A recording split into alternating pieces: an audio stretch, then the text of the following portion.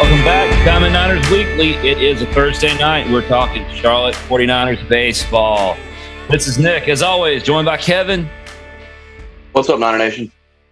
Coach Woody. Hey, everybody. And producer Brad, making it all happen. Hey. All right, folks, got a fun show for you tonight. Obviously doing it via Zoom, not live. The guys on the road. Coach Woody is live from Huntington. If you've got questions, comments, or just want to make fun of us, jump on in the chat. Hit us up on Twitter. We'll monitor that. We love hearing from you folks, so feel free to jump right on in. All right.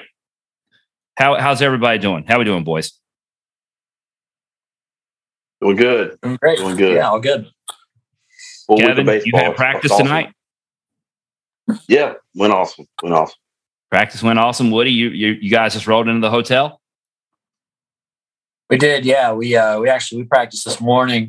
Had a good practice. I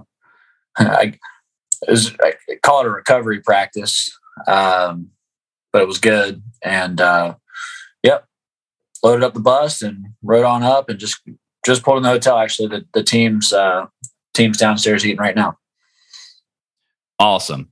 Well, let's jump right in. We're not going to keep you long tonight, since you got stuff to do up there, getting ready for tomorrow. And just as a reminder to everyone, we do play earlier in the day. Don't tune in to listen to Joe at 6:00, expecting to hear the game. Well, you might hear the game about 6:00. You might hear about the 8th inning or so. We do start at 3 p.m. tomorrow, so adjust accordingly. Coach, let's just start off with the important stuff first, okay? Let's talk about pinstripes. Pinstripes have become a thing. So this, we talk fashion on this show. You guys are bringing the pinstripes back in vogue if they ever went out. Fill us in on that.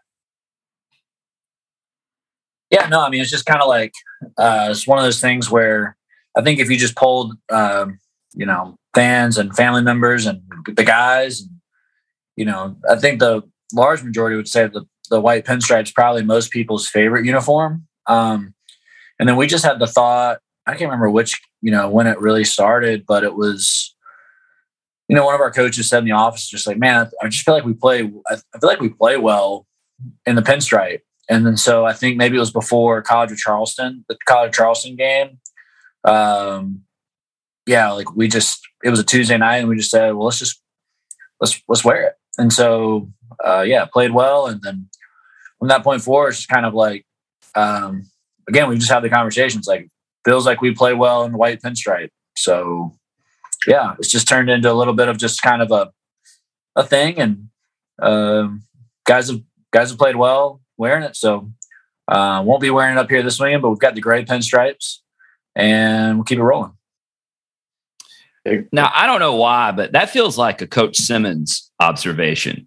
I don't know why I think that, but it just feels like it was. I don't know. There's a good chance. Coach Simmons he's the ace equipment staff member. So there's a good chance it was him.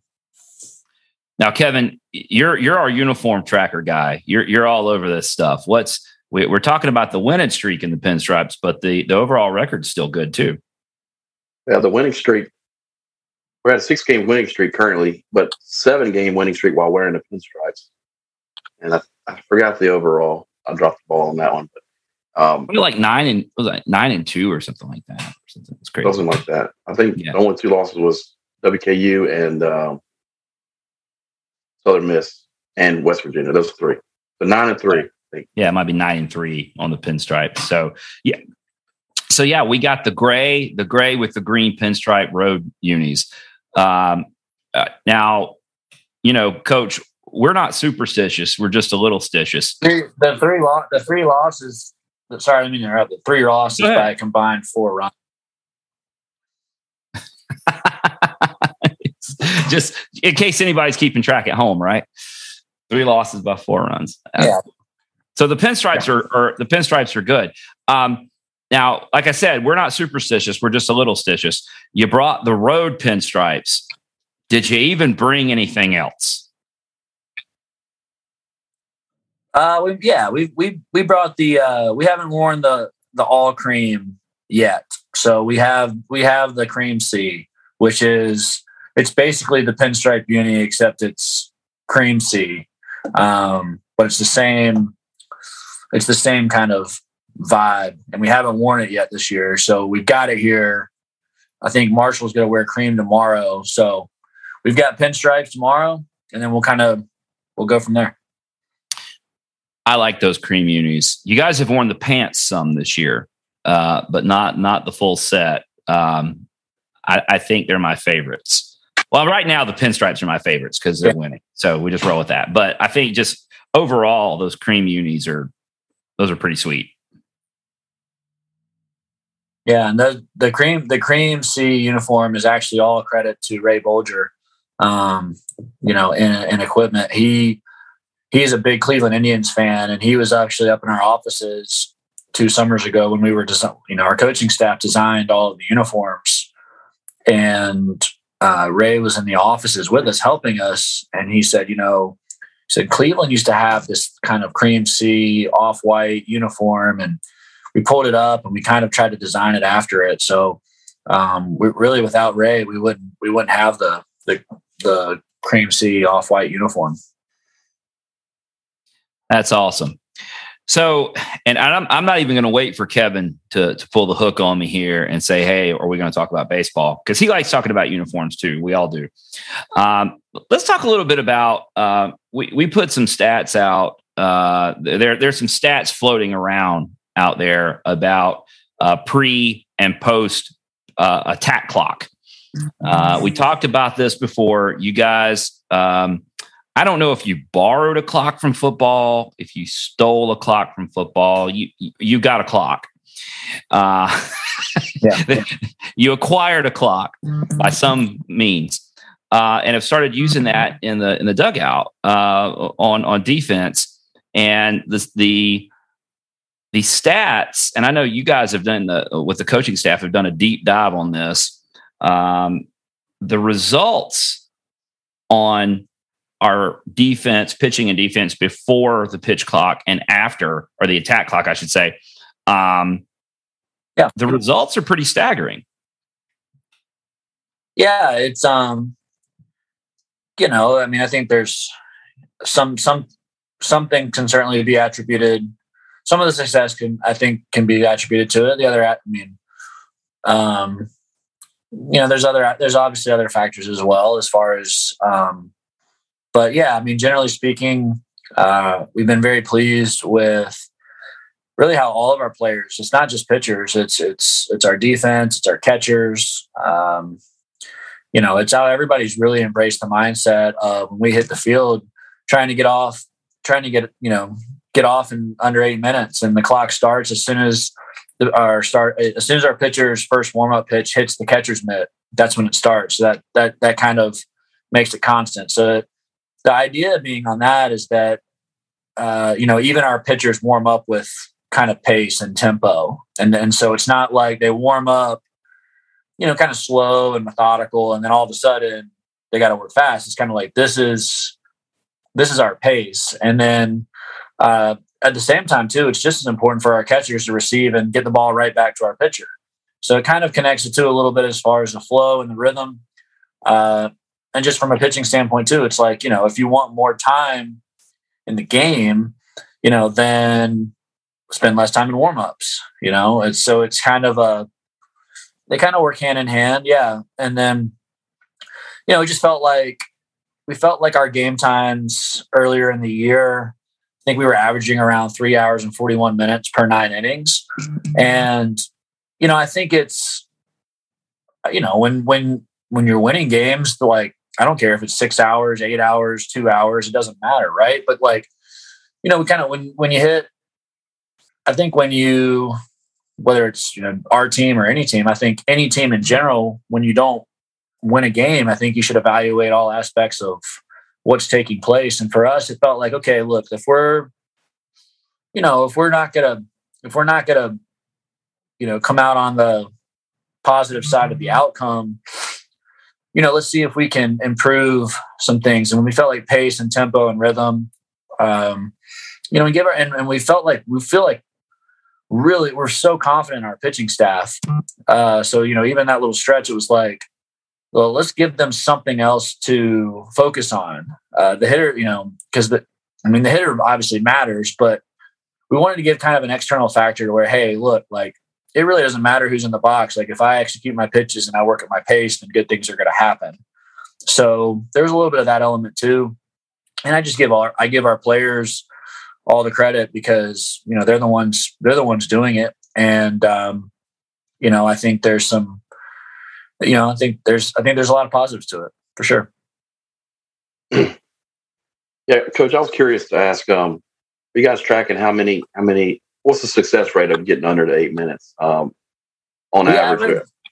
We average about, which is a little surprising. I thought it'd be lower than this. We're actually averaging around 6.5 innings, per 9 under 8 minutes.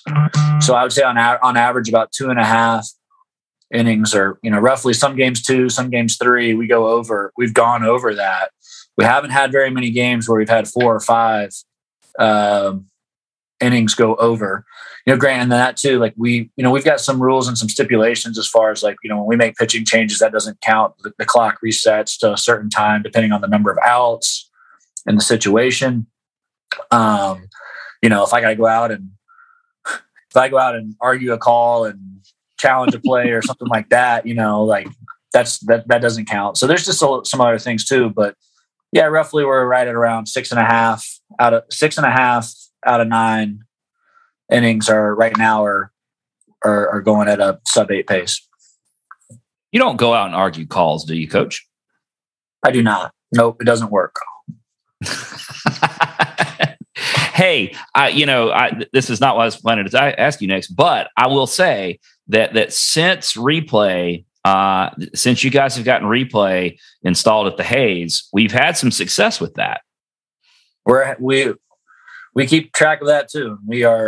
We're out front on those outcomes as well. Yes.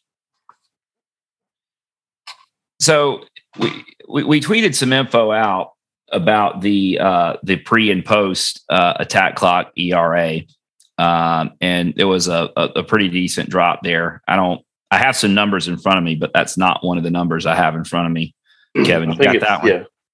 Yeah. It was prior to the attack clock 5.21, and then since the pitch clock's 3.38. So just about two runs a game. That's a lot. Big difference. Yeah. And then we gave up 3 on Wednesday night, so it actually went down a little bit Wednesday night. Yeah. And go ahead, Kevin. Yeah, we've been getting a lot of great starts since as well. I mean, Matt Brooks has thrown a couple of good ones in there. Hale Sims has had a couple of good ones in there. Pitching is you can definitely see a difference. Like I said, I'm not sure how much attributes to the clock or not, but you can tell a difference in the pitch. Yeah, I think it's a lot of things. I mean, the clock's just part of it. It's never. When guys have success, it's never one thing. They're the ones doing it, and that's just a small piece of the puzzle. But our starting pitching, as you guys have touched on, I mean, between Hale Sims and Will Lancaster and Colin Kramer and Matt Brooks and Cam Hansen. I mean, really, those 5. The last 6 or 7 games, they've just been more than that. I would say even 8 or 9 games. They've just been awesome. They've been awesome. They've controlled the pace. They've controlled the tempo. They've gone right at guys. They've pitched with poise and conviction and presence. And there's just been a growing sense with our team as the last few weeks that each time out is you see another sign of development and another side of progression. Like it's growing as the season's going, and that's certainly what you want to see. Just looking through some other data here, Coach, and you were just so the listeners know, we this was shared with us. We're not smart enough to figure all this stuff out. But I can read, so I got that going for me. But really interesting numbers here. Pre and post attack clock, pitches per inning, you're down about 2. The K to walk ratio has gone from basically 2 to 2.5.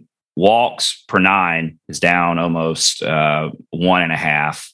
I mean, I'm looking. You guys track stuff, positive stuff with green on the chart, and this chart has green all over it. I'm sure maybe this was some stuff Benny put together for you, possibly. Actually, our Coach Miney, our pitching coach, he took a deep dive on the bus ride and just did a tremendous job of really filtering through everything. And again, he's a big credit for what's happening as well. I mean, because he's instituting it. Our guys are training with it in bullpens and live at bat sessions, and he's reinforcing the messages and sharing the positive information. So yeah, I mean, just give a ton of credit to Coach Miney as well. But he was the one that put that really great breakdown together for sure. Yeah, absolutely. I mean, it's fantastic stuff. Opponents batting average down about 20 points. Overall OPS down nearly 100 points. Your whips down, call it a quarter of a point. I mean, it's hard to argue with. Yeah, definitely. You start thinking about, 2 pitches an inning doesn't sound like a lot, but 18 pitches per game. You're talking about 10 games saving 180 pitches. It's that's the game of baseball, in our opinion, is finding, these small edges and compounding them over time. And for us, we feel like this is one of them. Okay. So just popping up on the phone here for anybody who's not paying attention to the draft, the Jaguars picked a defensive end from Georgia, Travon Walker, with the number 1 pick. So there you go. So you asked me who the Panthers are picking. I don't know, but they're not picking that guy. Okay. It's a big What they Panthers pick. What we pick? 6th? Yes. 6? Yeah, 6th. I don't know. I got to be honest with you. Kevin's way more in tune with that. And on this call, the 4 of us that are here, I am probably number 4 as far as knowing, even having an opinion what the Panthers are going to do. I got nothing for you. We're on pick 2 now. We're on pick 2 now, and they pick 6, so it's coming up here in a little bit. Sorry, go ahead, Kevin. We'll know before the show's over, and maybe we'll break it down. But I was going to ask. I mean, related to the pitch clock. I don't know how much you can share this, but the pitcher's mentality, has that changed much? I mean, so if you get up 2 on a batter, does that mentality change a little bit? If you got to attack instead of maybe not waste pitches. I know, like when you're up in the count, sometimes pitchers tend to waste pitches. Has that affected the pitchers? Is that they're gonna, instead of waste pitches, they're gonna just attack? Go for that strike 3, or does that make any difference at all? Yeah, I mean, you have to ask them, I guess. That's a great question. I think it's probably guy to guy. There's probably some guys that probably don't think about it at all, and there's some guys that think about it some. And again, it just kind of gets back to, I think it just gets back to kind of the competing against the external thing that our pitchers have really good stuff. Like, they have really good stuff. So it's like, whether it's their, they get to 0-2, right? And like, say like an elevated fastball is one of their best out pitches, or a breaker, down and away, or whatever. It's kind of like all of our pitchers know what their out pitches are, and they kind of get to those counts, and it's like they kind of just cut to the chase and say, like, I'm going right at them with my out pitch with conviction, versus maybe like, okay, I'm 0-2, I've got time to like, kind of, ways to pitch here. Not that we were doing that necessarily, but I think just pitching in general is kind of like ways to pitch here. Okay, I'm 1-2. All right, I can still see if we'll go for this. Okay, now I'm 2-2, where it's just kind of like boom, boom, boom. Like, let's go. And, because I mean, when you're 0-2, the numbers are just drastically in pitchers' favors, and hitters tend to expand their zones. And when hitters do that, if you think of things in terms of like, hot zones and cold zones for hitters, it's kind of like, I don't know. Did you guys ever look at like Ted Williams' Science of Hitting book? It's kind of where he has like the strike zone with like a bunch of baseballs with his batting average per zone. Our pitchers kind of know like, hey, the numbers are in your favor, and just attack with your best stuff into those zones. And it's just kind of more of that mindset, I guess. It's just a challenge mindset, that understanding that, yeah, like maybe we give up a few more contacts and 0-2 counts, but the numbers say that good things will happen if they do. So, if we execute. So, yeah. Coach, we want to talk about Marshall and the series upcoming, and we told you we'd get you in and out in about 30 minutes. But before we move on, a couple of there's so many performances in this streak that we could talk about. But I think, and the thing that comes up when you talk to people in person and online, the thing that comes up pretty quickly is David McCabe's return to the lineup. And not only his return to the lineup, but his ability now to go back to switch hitting, and the difference that he makes in that lineup now that you got him back. Yeah, absolutely. I mean, we've always felt like Dave. We think Dave is one of the best players in the country. Certainly hitters, but just complete players in the country, and having his presence and experience, and just whoever is hitting in front of him, that pitcher and that coaching staff, they're going to have to look on deck and see that he's coming up either on deck or in the hole, whoever he's hitting behind. And, it's like one of those things. It's like as soon as he comes back, and I find myself writing like Jake Cunningham's name in the 8 hole or Will Butcher's name in the 7 or 8 hole. And I'm just like, that's, those are some really, really good hitters in those spots in order. I think that might be dinner. Actually, hold on. Go ahead. Live podcasting, folks. That's awesome. Remember on the show on with Gary Williams and Jim Slaney, they had that little housekeeping. Dinner's here. Yeah. Oh. Hey, what you got? We got pasta. We've got pasta tonight. We got pasta. Yeah. The guys just finished eating, so Coach Steve was nice enough to run me a plate up. Carbon up. But yeah, no, I mean, it's just one of those things like, you're sitting there and you got, if you got Cam Fisher, who's a 3 and 4 hole on most teams. You got Will Butcher, who's a 3 and 4 hole on most teams, and Jake Cunningham, who's a 3 and 4 hole hitter on most teams.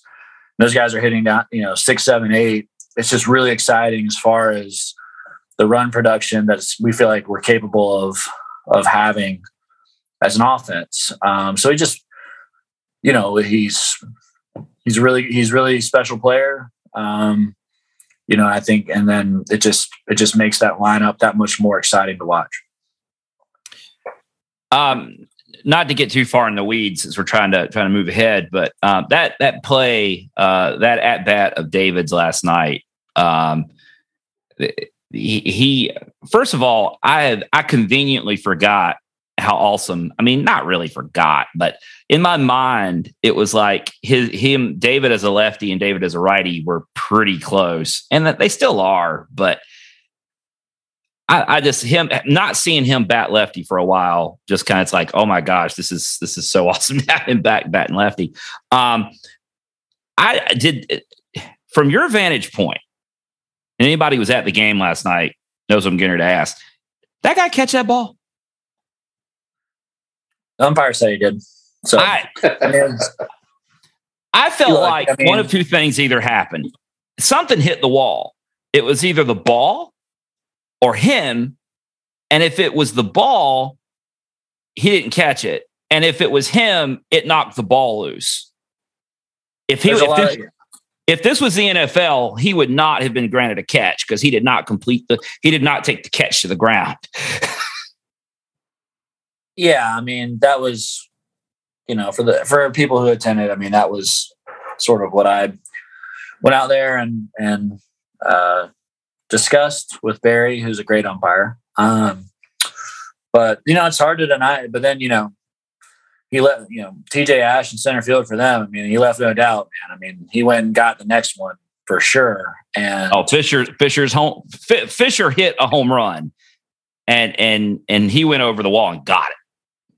Yeah, and I mean, it was incredible. I told North Carolina A&T's coaching staff after the game, I said, you don't see one of those plays. I mean, even if we do feel like he dropped the transfer, I mean, that was incredible what he did on those two plays. So you tip your cap to the other team, regardless of the play of the outcome was really exceptional.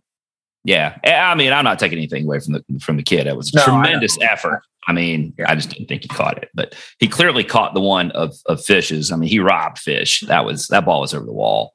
Mm-hmm.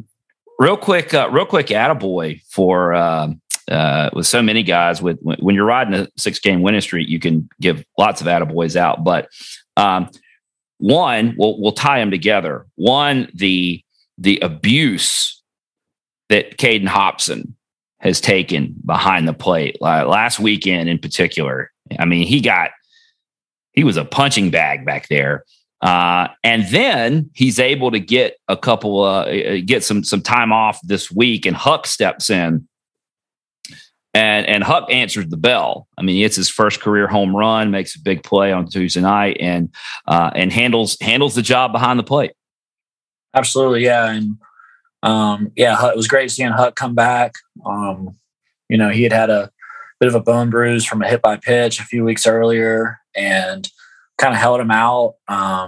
He'd been hitting some, but just really wanted to make sure that he was good to go in all facets. And Tuesday night he caught 9 shutout innings and 4 shutout innings, so 13 in total this week, midweek, and big 3-run home run on Tuesday night to really kind of get us going.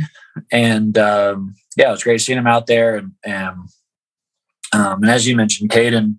I mean, Caden's he's been like that since he showed up on campus. It's just been, anything and everything that hits him, he just kind of absorbs it. And if I go out there, I'm just at the point now where I don't even say a whole lot because, I just know he's just going to kind of absorb it and play through it any way he possibly can. But it's good. Both those guys. I'm okay. I'm good. Both those guys have been really, really tough. And, that's been something the last 2 weeks that I give them a lot of credit to, because, there was a few aspects of the game that we felt like we really needed to improve upon if we wanted to get back to playing our brand of baseball. And one of the first things was wild pitches and pass balls. We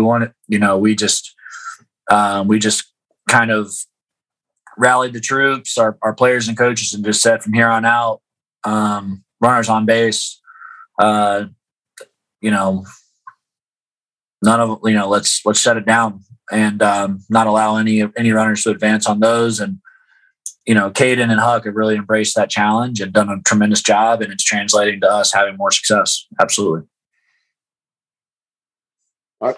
Coach, before we move on to Marshall, big 3-game sweep over UAB. I think we allowed 6 runs all weekend, scored 14 on them. So big time sweep. We had a great time. Any final thoughts on the UAB series from the weekend? No, it was really well played. I thought both teams played really well. That's Coach Dunn and his staff. They're doing a tremendous job in their first year, and it took everything we had, all 3 games, to be on the positive side. And that's we tell our players all the time, once you see something, you can't unsee it. So we've seen some starting pitching and some guys out of the bullpen, and our offense and base running and defense, kind of all facets going this direction. So yeah, it's certainly positive, but it's great series. We got 4 weeks left in conference. Marshall's up next on the road. Give us a little preview of what we can expect to see this weekend from Marshall. Yeah, Marshall's a really tough group. Really gritty. They've, they just swept a really tough series at Western Kentucky last weekend, and they've been playing really well. Coach Wagner he's been in the league for a long time, and this is notoriously a tough place to play. So, it'll be another great challenge.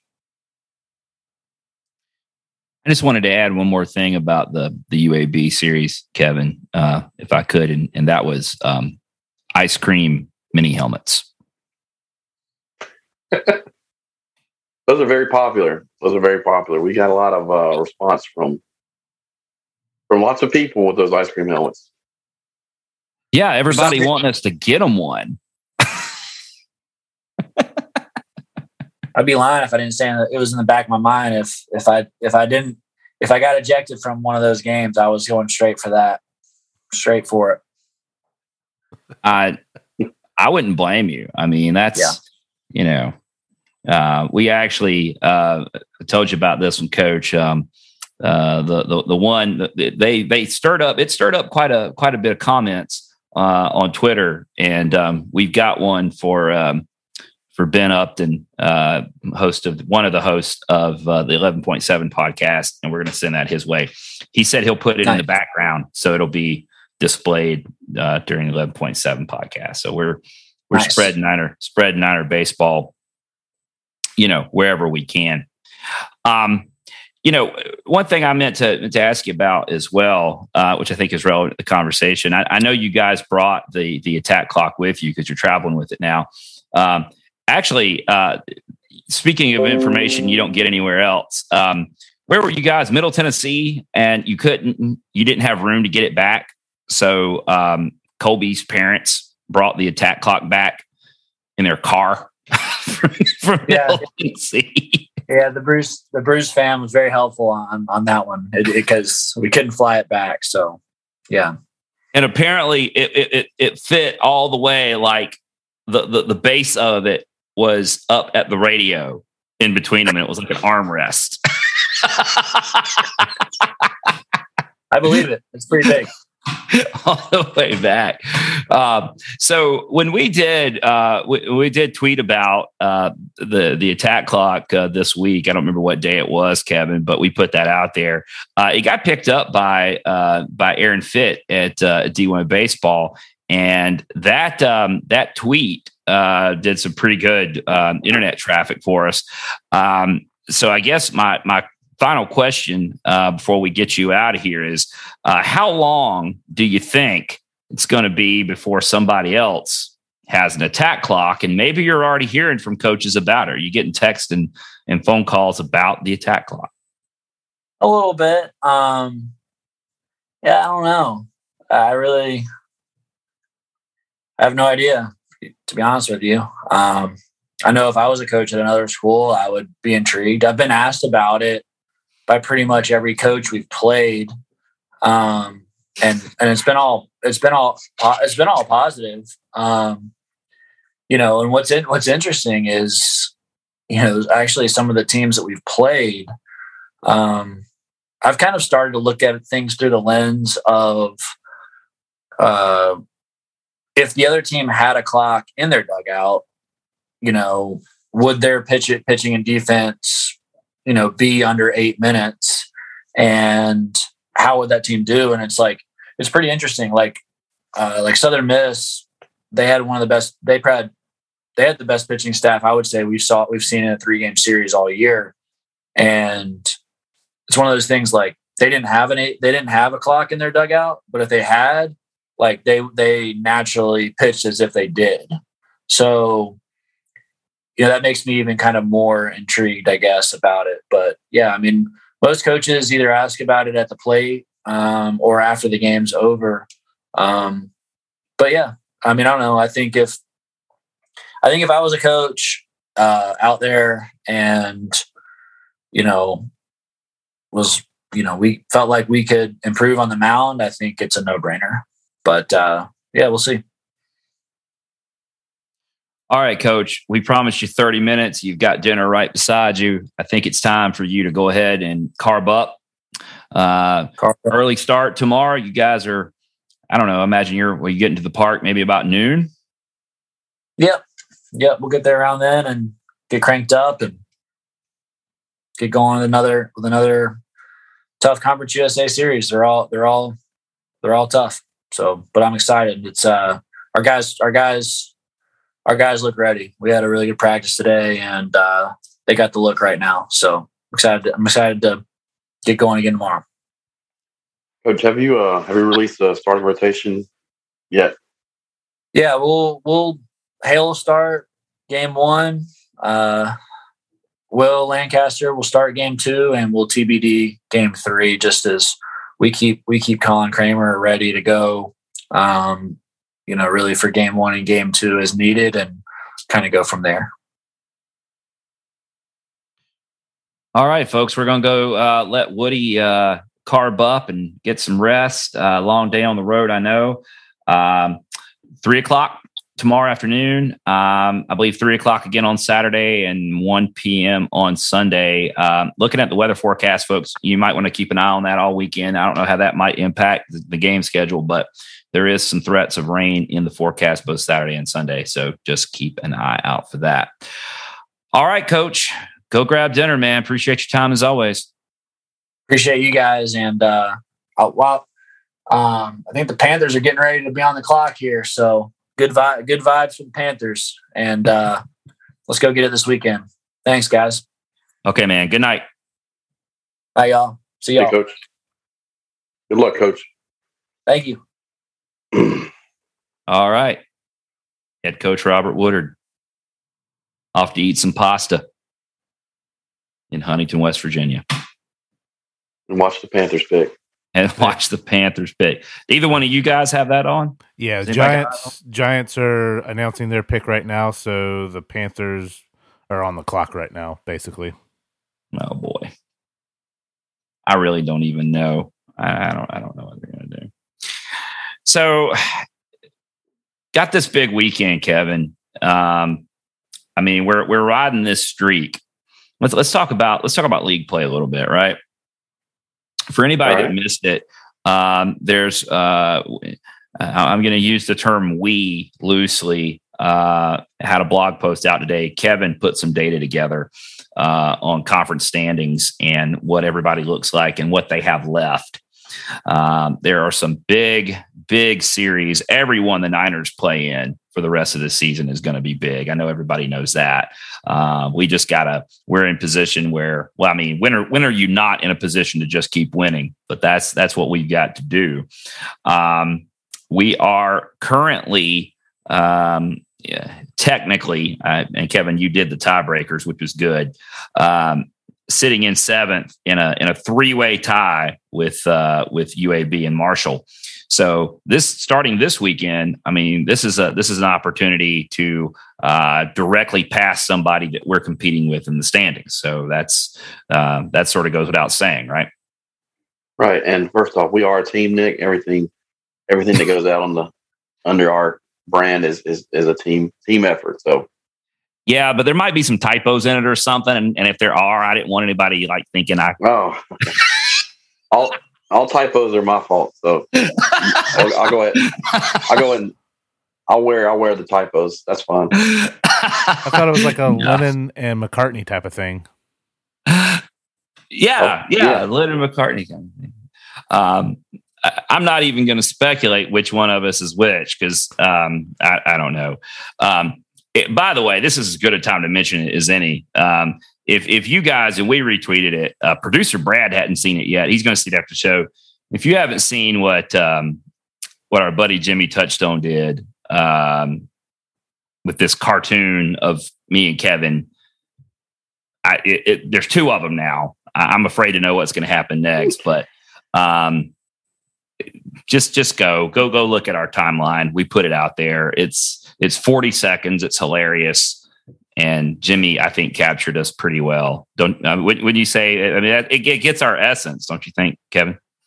I think so. Yeah. My kids said it didn't look like me, but I think it looks pretty close. I mean, I think they're good. I mean, it's probably. I think they look. I think our little avatars look better than we do. I'll tell you that. Well, yeah, that's without saying. Well, there's going to come a day where Jimmy just does the show with our avatars, just doing the show, and we won't even be involved in it. Well, I'm waiting for the Coach Woody cartoon. Well, Woody has not appeared, but in part 2 today, Ashley Chastain showed up. So, you just don't know what's going to happen. You got to go check these things out. If we retweeted them, or if you follow Jimmy on Twitter, go check it out. Jimmy Touchstone. It's pretty funny stuff. So anyway, as we got a little sidetracked there, obviously it's important for the Niners this weekend, but looking at who all is playing this weekend, it kind of feels like there's several important series here, but for whatever reason, Louisiana Tech at Old Dominion kind of catches my eye. Yeah, La Tech, they had a rough weekend last weekend. I guess Middle Tennessee got them, right? Yeah. And it kind of bumped them out. It kind of bumped their RPI down, and they were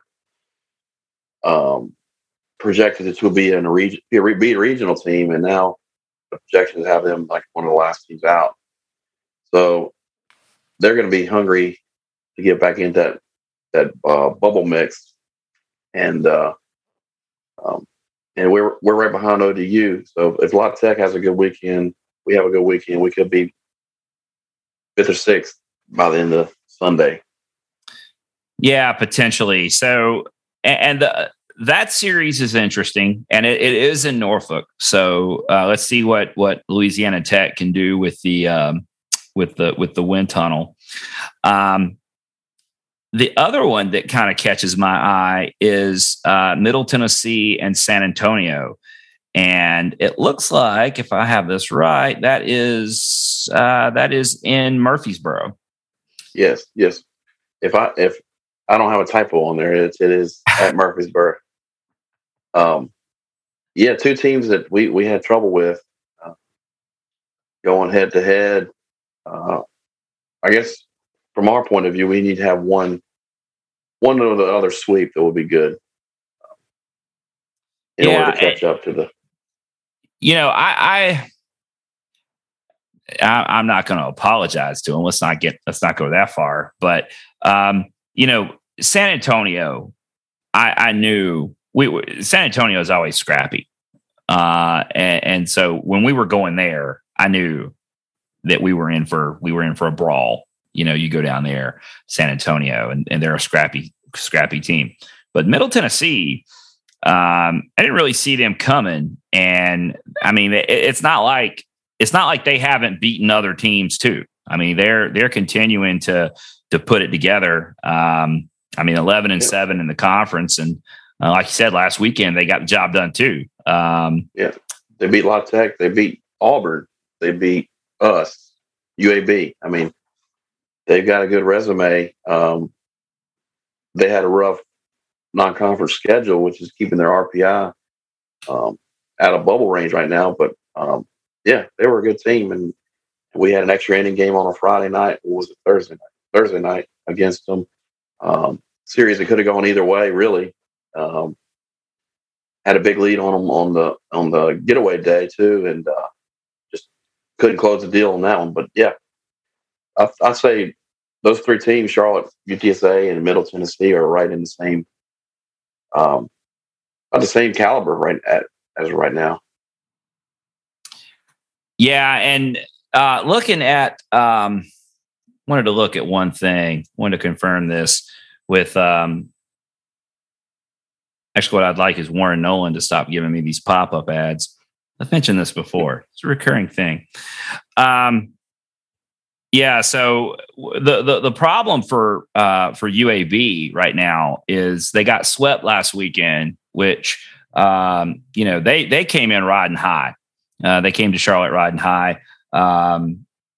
We're not thinking that they were going to get swept. I'm sure no one goes into a weekend thinking, "I will probably get swept," but that's not what they had. They did not have that on their bingo card.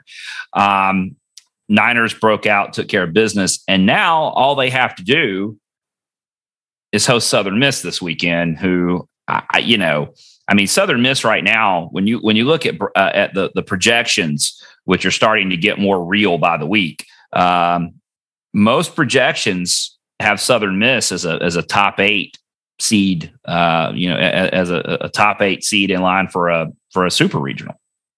Yeah, they're nationally ranked 4th, 5th, or 6th, depending on what poll you look at. And we saw it firsthand. They're a good team. They pitched really well, and they hit. They had timely hitting against us. We hung right with them all 3 games, really. And but they have really good pitching, and that's going to carry far in a tournament setting. And I've heard some national podcasts talking about they get to stay home for the conference tournament, and then they have a regional. Then they could possibly host super. I mean, they could go a month without leaving their home stadium.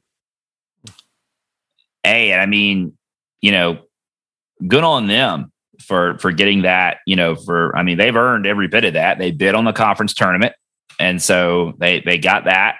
And the rest of it they've earned on the field.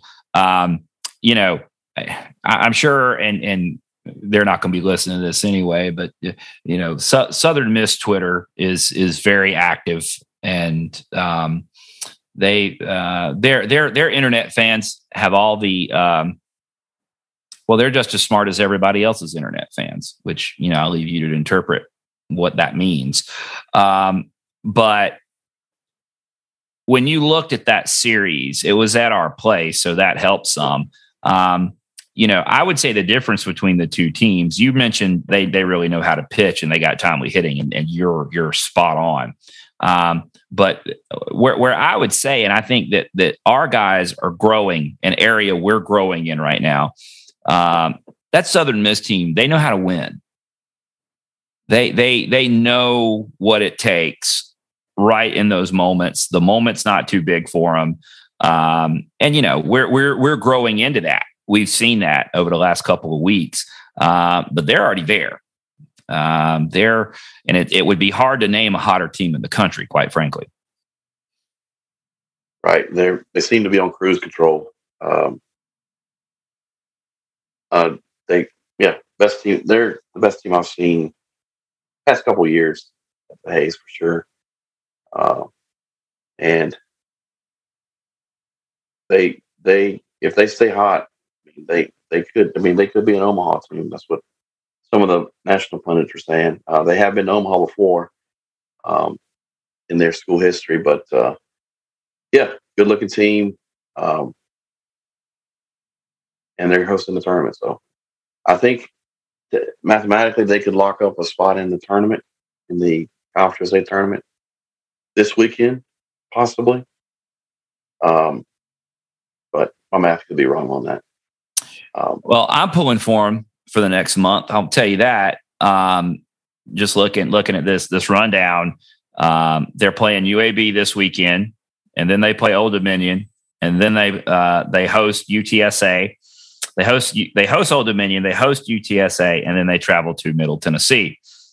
Who are we right around in the standings?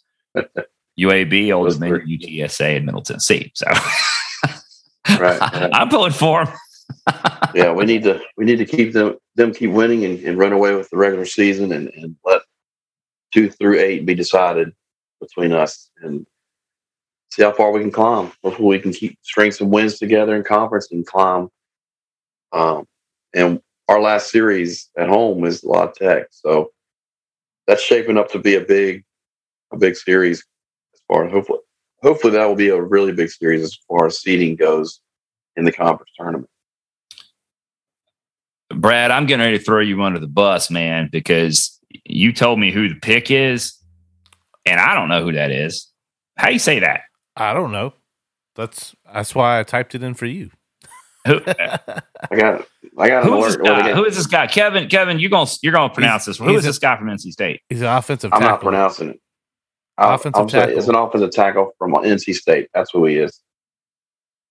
Charlotte native. All-American. Okay. Panthers got a Charlotte native offensive tackle from NC State. I'm not gonna pronounce his name because I don't. What high school did he go to? I don't know. It just came across my screen.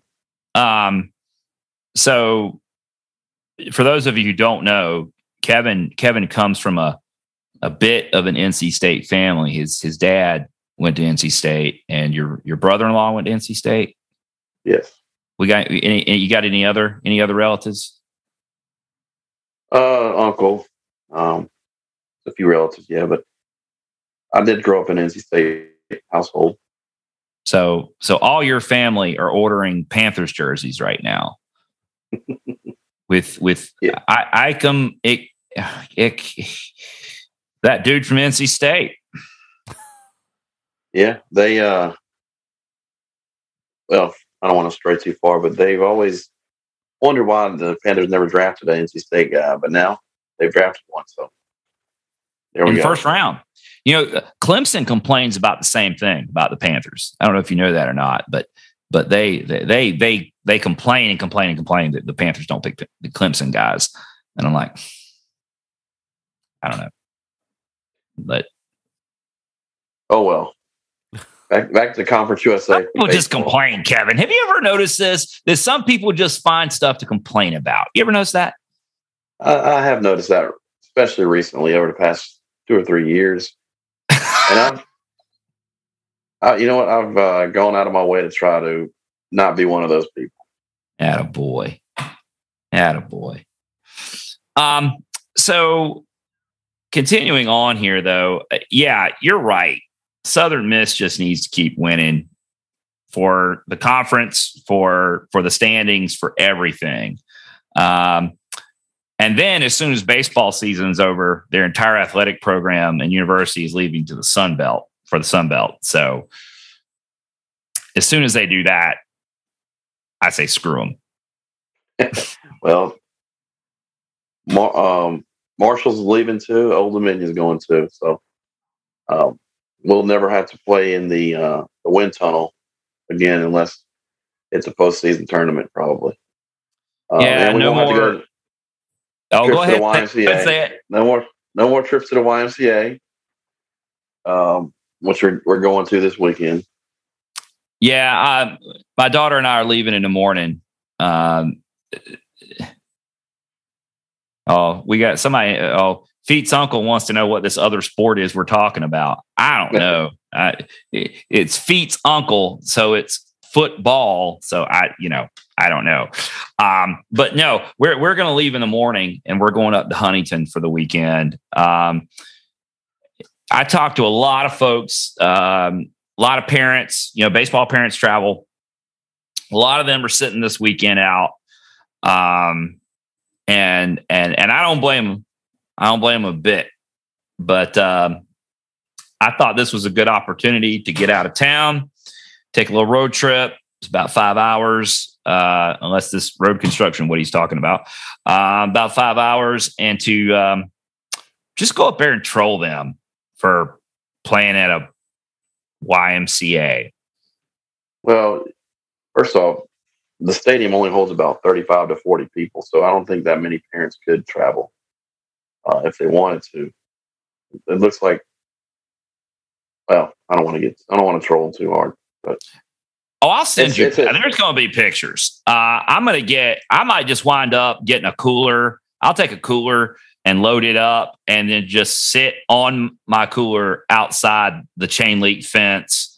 I might bring some juice boxes and some orange slices. I can see, probably Toby lining the guys up, when they come in to bat, they sit them on the bench in batting order, like we used to, and you had to sit right there, not wander around because that's the batting order. Don't mess it up. And, yeah.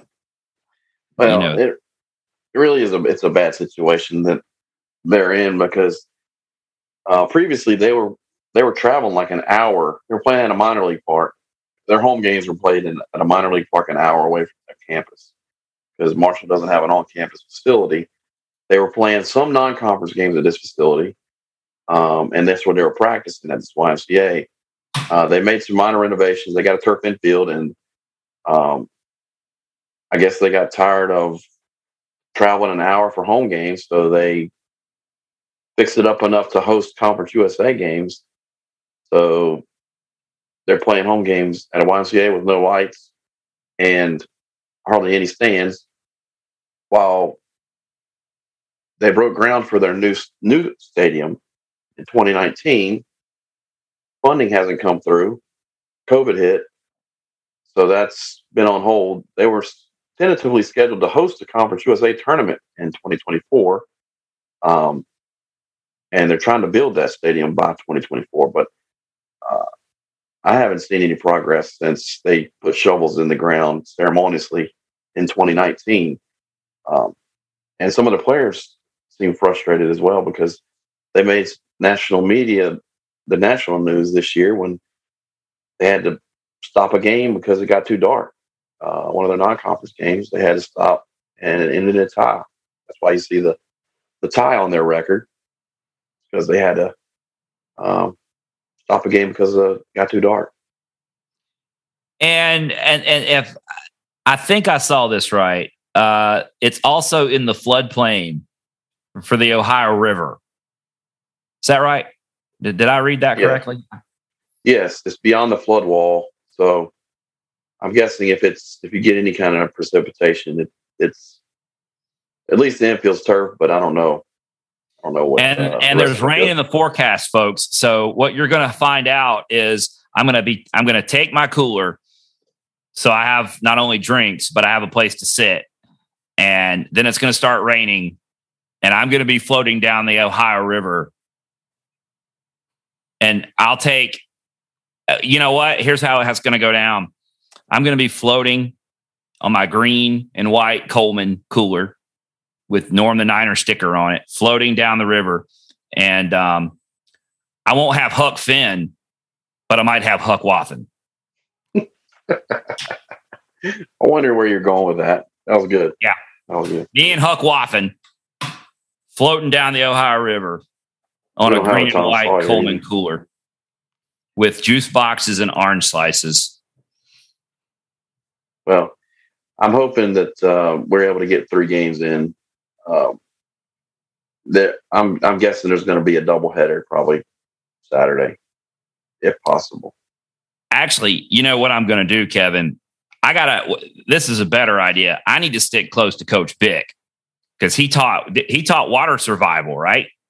Yeah. Air Force Academy. He taught water survival. So when the Ohio River engulfs the YMCA, I'm hanging close to Coach Bick. What you need to do, you need to get next to the broadcasting booth because if their YouTube feed doesn't have radio announcers, I want you to go up there and stand next to the cell phone that they're using and announce the game. I want you to announce the game. I'll just give shout outs about that. Hey, Kevin. You could take your cell phone and broadcast. Do our broadcast. Yeah, heck yeah. Just broadcast. We digressed. We digressed. No, we always digress. But what are you talking about? We're talking about this weekend's game. Me and Huck are going down the Ohio River on a Coleman cooler. It's going to be awesome. Maybe Huck will hit one into the Ohio River. That'll work too. It's an interesting game matchups. You mentioned Southern Miss at UAB, La Tech at ODU, UTSA at Middle Tennessee, FIU, that in-state rivalry. I'm thinking FAU is going to win that series. You never know. Charlotte at Marshall and Western Kentucky Rice. They're the kind of bottom feeders of the league right now. And I don't know. Western Kentucky, FIU, and Rice, they're 4 games out of the tournament right now, so they're trying to make it into that top 8. Not looking good for them right now. No. We need to go. What's our boy's name on Twitter that's always tweeting about Rice and how good they're going to be? Remember, there were projections. He does this every year. There were projections that had Rice at the bottom of the conference back preseason, and he was, oh yeah, well you just wait and see what we turn out to be. And Walt, his name's Walt, I think. Walt from Greenberg. Our buddy Walt is always talking about how Rice is gonna.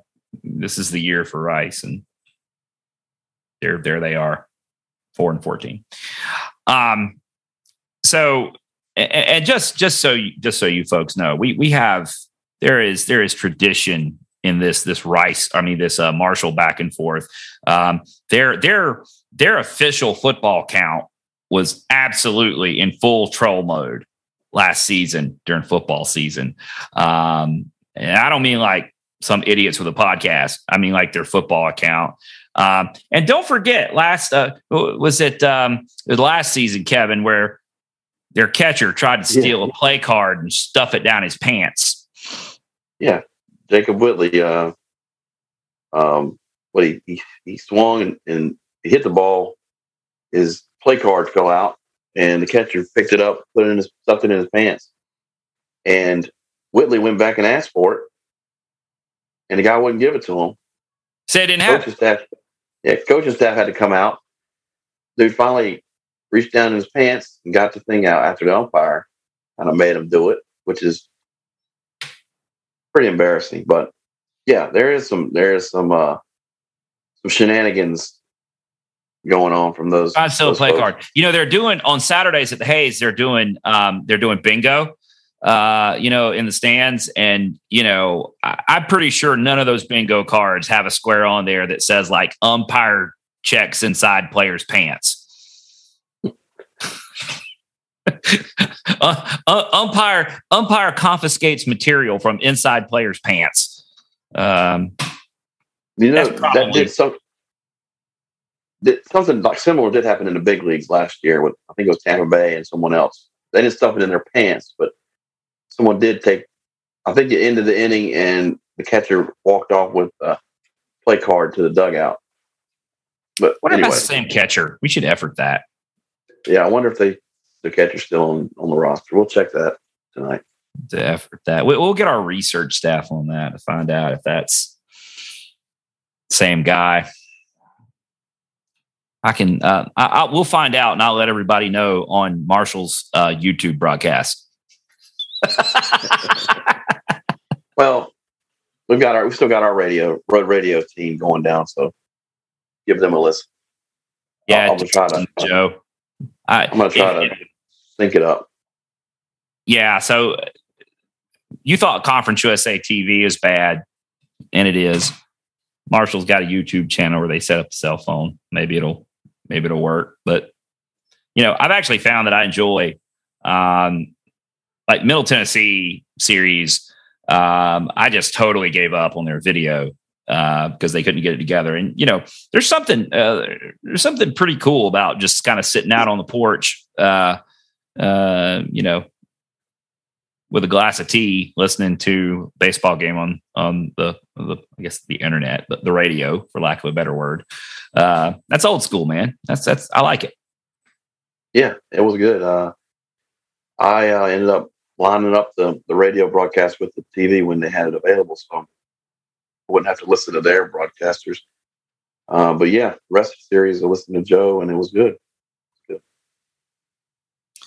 Yeah, their broadcasters were I don't know. Yeah. They had been calling baseball since the 1940s. And it showed. I don't think they'd ever seen a shift before, which is They just kept talking about it. What are they doing? Okay. Yeah. Okay. Oh, hey, they did this yesterday too. They moved their defenders around. Yep, that's right. All right. It's funny. Producer Brad's giving me the look, folks. You're running out of gas, is what I feel like. Yeah, I think we're on. We didn't, and I'll just tell folks this.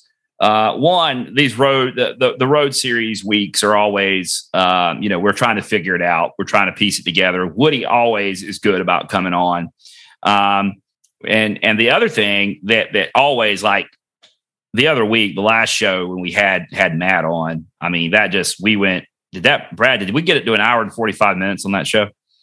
It was at least 90 minutes. I don't remember what the final count was, but yeah, I mean, and we were having so much fun talking to Matt. I mean, we could have talked to Matt for an hour and a half, and we had Woody on. We wanted to talk about the conference stuff, but quite honestly, we said let's not do a player via Zoom because those are so much more fun, and they come off so much better when we do that in person at the Hayes. That's just, so we didn't bring you a player this week and kind of on purpose, frankly, because they flow a lot better. It's a lot more fun to do when we have the guys in person and can sit down and talk to them. So no player interview this week, but we did get you Woody. Woody was committed. I mean, you saw that. He skipped dinner.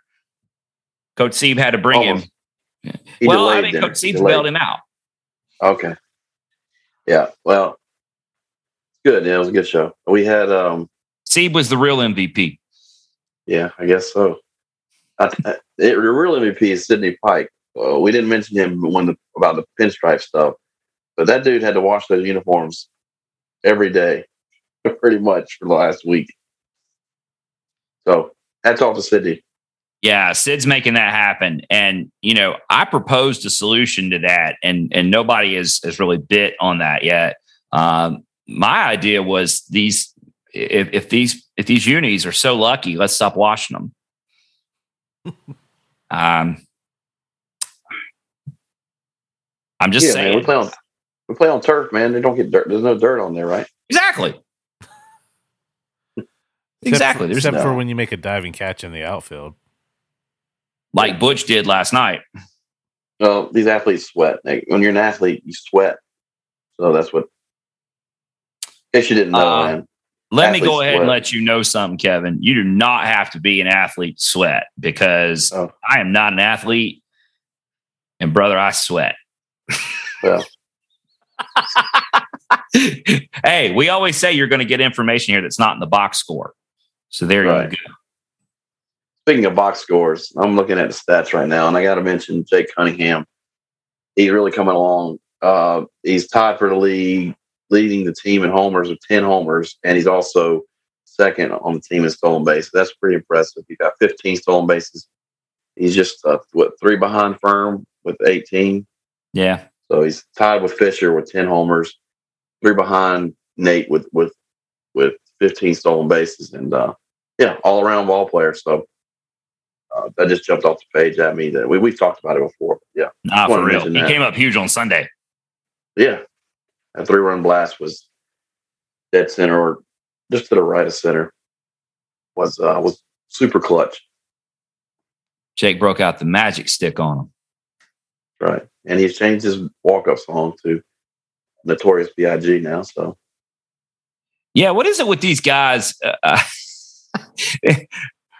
They have all this walk-up music. I mean, Jake wasn't born when Biggie Smalls was doing that. Hey, I know. I like it, man. I like all this, all the 90s rap music that we're hearing. You and I were Jake's age or younger even, when Biggie was doing his thing. That's right. Yep. It's a classic. It's ageless. Who thought you'd say that? This is the mid-90s rap is ageless. Well, here's the thing. Timeless. Sorry, not ageless. Timeless.